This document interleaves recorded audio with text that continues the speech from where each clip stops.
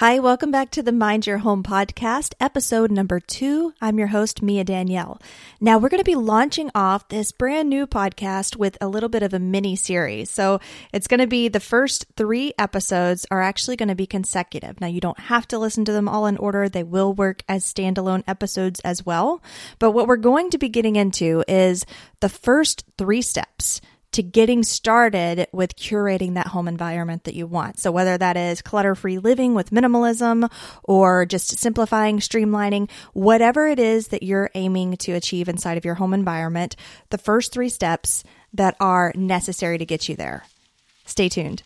You're listening to the Mind Your Home podcast. I'm your host, Mia Danielle, and I'm here to tell you that the number one thing you can optimize to give you more energy and happiness is your environment. If you're tired of the chaotic cycle and ready to feel energized at home with more simplicity, more energy, and less clutter, then welcome to the Mind Your Home podcast.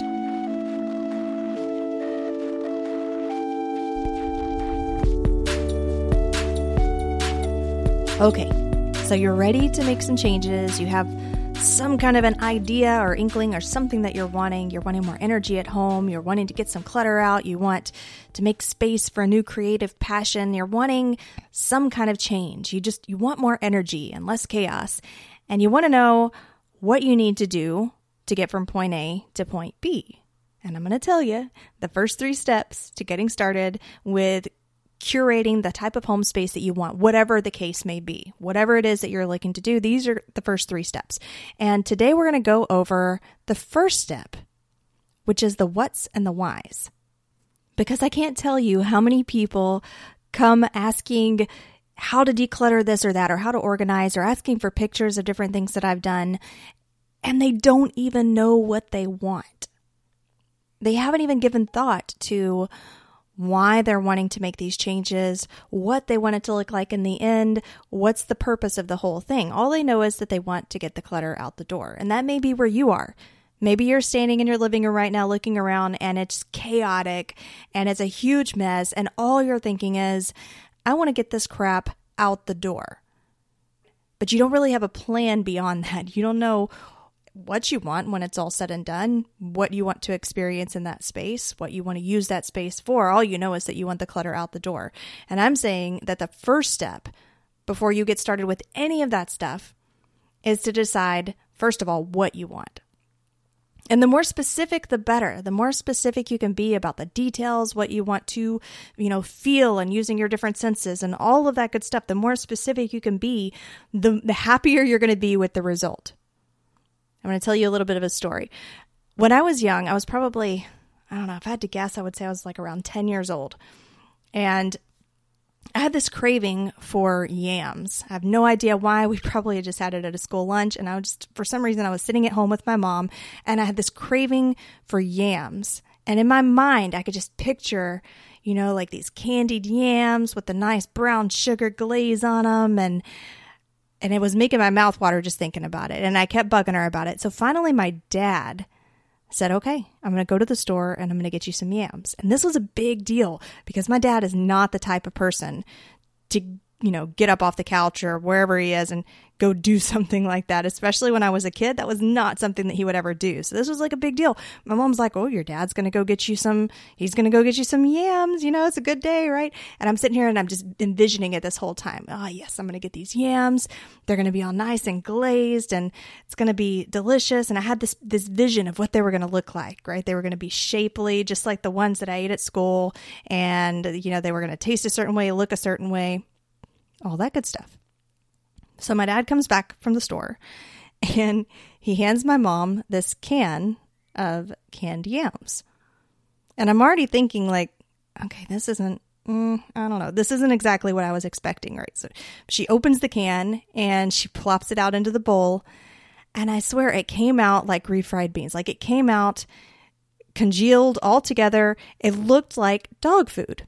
That's what I'm thinking. As she's pouring this out, I'm like, this looks like dog food. Now, this isn't something that my dad would usually do. So I'm at this turmoil here of like, man, I really wanted yams. I'm really disappointed because this is not what I was expecting. And also, I'm a little bit concerned about having to eat now and eat with a smile what's being emptied in the bowl, which looks like dog food. Eventually, my dad went in the other room, and I had to tell my mom, like, this is not what I thought. This looks like dog food. This is not what I thought it was going to be. But it was my fault because I was not clear with what I wanted. I wanted yams. I got yams.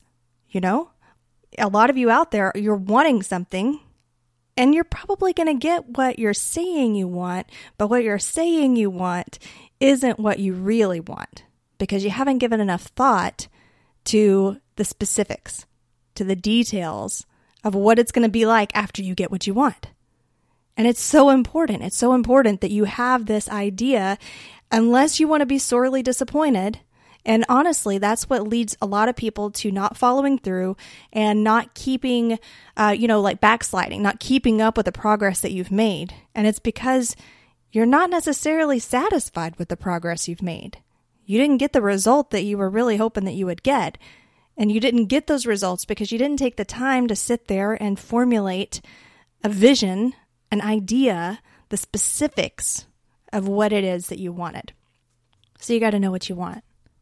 But really, knowing what you want is only as powerful as why you want it. And I know that that sounds a little strange when you're talking about wanting to declutter or streamline or, do something with your home. But the reasons, the purposes, the results and visions, this is why we do things. This is why we follow through. And without having a strong why, you'll end up giving up as soon as things get difficult. As soon as you start feeling overwhelmed with the task that you're doing or uncomfortable because you're going through a change, anytime we change our environments, it's still a change. Our brains are still having to process this change, and it's not necessarily a comfortable transition. So as soon as things start getting difficult, if you don't have a good reason for wanting that, you're not going to be successful. You're not going to follow through. You're going to go through those cycles where you start something, but you're not a finisher. I had a lot of people say that. We did a challenge recently, and it was kind of like the battle cry of the people in this challenge was, I'm not a finisher. I'm not a finisher. I'm going to finish this. Because so many people will start and have good intentions and be excited and gung-ho and trying to use that momentum and inspiration and relying too much really on momentum and inspiration, that as soon as that's gone, they don't have the why, the powerful reasons behind what they're doing to propel them forward, to keep the ball rolling. So you have to have a why. I'm a really big why person. You have to have a why before you can have a purpose, and you have to have a purpose before you take action. Even if that action is totally in your best interest, is going to change your life, no matter what the result is going to be, if you don't have a good solid reason for yourself, something very personal, then it's not going to propel you forward to complete whatever needs to be completed. I mean, when I was a young adult, I was so defiant. I got in so much trouble as a young adult. If there were boundaries, I was blurring the boundaries. If there were rules, I would question any rule before following it. I was just that type of person. So, obviously I got myself in a lot of trouble. And I remember being 19 years old, laying on my parents' couch, and I felt like I was just at one of those rock bottoms. Like everything just felt bad and wrong, and I didn't know what my purpose was and all of these things. And my mom had bought me these motivational speaker discs for me to listen to as kind of a last-ditch effort to kind of get my stuff together, to get my mind right and stop being so defiant against authority, stop getting myself into trouble. And so, I'm laying there on their couch and I'm feeling sorry for myself. I'm feeling really pitiful and pathetic and apathetic and, but I'm also feeling like open and vulnerable, so it was actually a really good moment for me to be able to listen to other people's ideas. And something about this speaker in these CDs just really clicked. It really clicked with me. Sometimes you hear things over and over again, a million different ways, but then you hear it from one person at the right time and it just clicks. It just makes sense. So she was talking about authority, of all things. She was talking about authority, and you would think that I would have just shut the discs off. It was a CD back in the CD time period, that I would just shut the CD off and gone about my business because I was so defiant at that time. But something about the way she was explaining authority made sense to me. And it made me see how I could potentially benefit from changing my approach to things. It made me see how changing my behavior could actually benefit me more than the way that I had been living up until that point.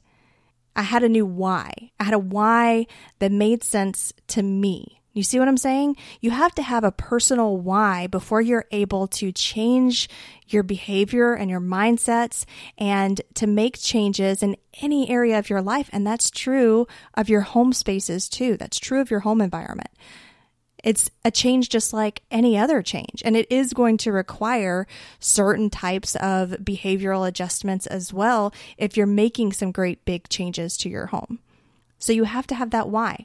And your why for more tactical, relatable reasons directly related to your home, it could be anything. So let's take, for example, a dining room, and you have a dining table that's right next to the entry door. And every time people walk in the door, they dump all of their stuff on this dining table. It's kind of like the catch-all. A lot of people have this one spot that just is the catch-all. It's like the clutter collector area.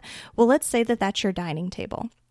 So if you're developing a why as to why you would want to actually follow through with changing the behavior of yourself and your family members to keep these things from being dumped on this dining table, you might have a why that looks like you want to have your family able to come together for dinner at dinner time. You want to see your kids more. You want to spend more time with your family.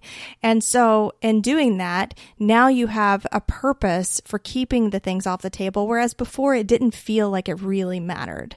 It was bothersome, sure, but it didn't really feel like there was a reason to go through the painful behavioral changes of now having to carry your stuff up to your closet instead of putting them in the convenient location. You have to have a why. Maybe your why is that you wanted to get up in the morning and sip your coffee and read a book at that table while the sun rises, while everybody else is asleep, and you have these moments of peace, and you really want to be able to capitalize on that.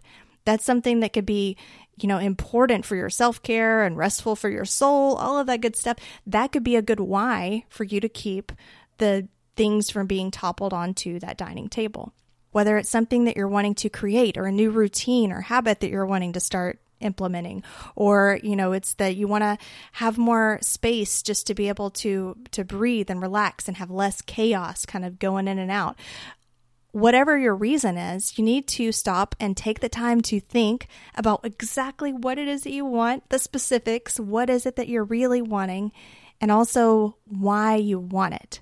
What's the purpose? What is this going to feel like in the end after you've accomplished it? What's it going to look like? What's it going to smell like? What textures are you going to use? And then also, what purpose is it going to have solved? What are you going to be benefiting out of it in the long run? And that could be your why. So take these things. This is this first step in getting any kind of result out of your home space. So whether you're wanting to get the clutter out or streamline or, just start fresh and get rid of an old relationship and the mementos that go along with that, or, you need to change things up because you feel like you're stagnant and things aren't moving forward, or you feel like things are moving forward too much and everything's too chaotic and it's up in the air and you've got all of these obstacles and all of these balls going at the same time and you need to simplify. Whatever your reason, whatever changes you're wanting to make, you need to know specifically what they are, what that looks like, and why. Thanks for joining me today. I look forward to seeing you back for the next episode, which is going to go into step 2 of curating your perfect home environment. Hey, if you haven't already, be sure to go leave a review on iTunes. That helps to keep the podcast running and supports me in getting you these messages. Catch you next time.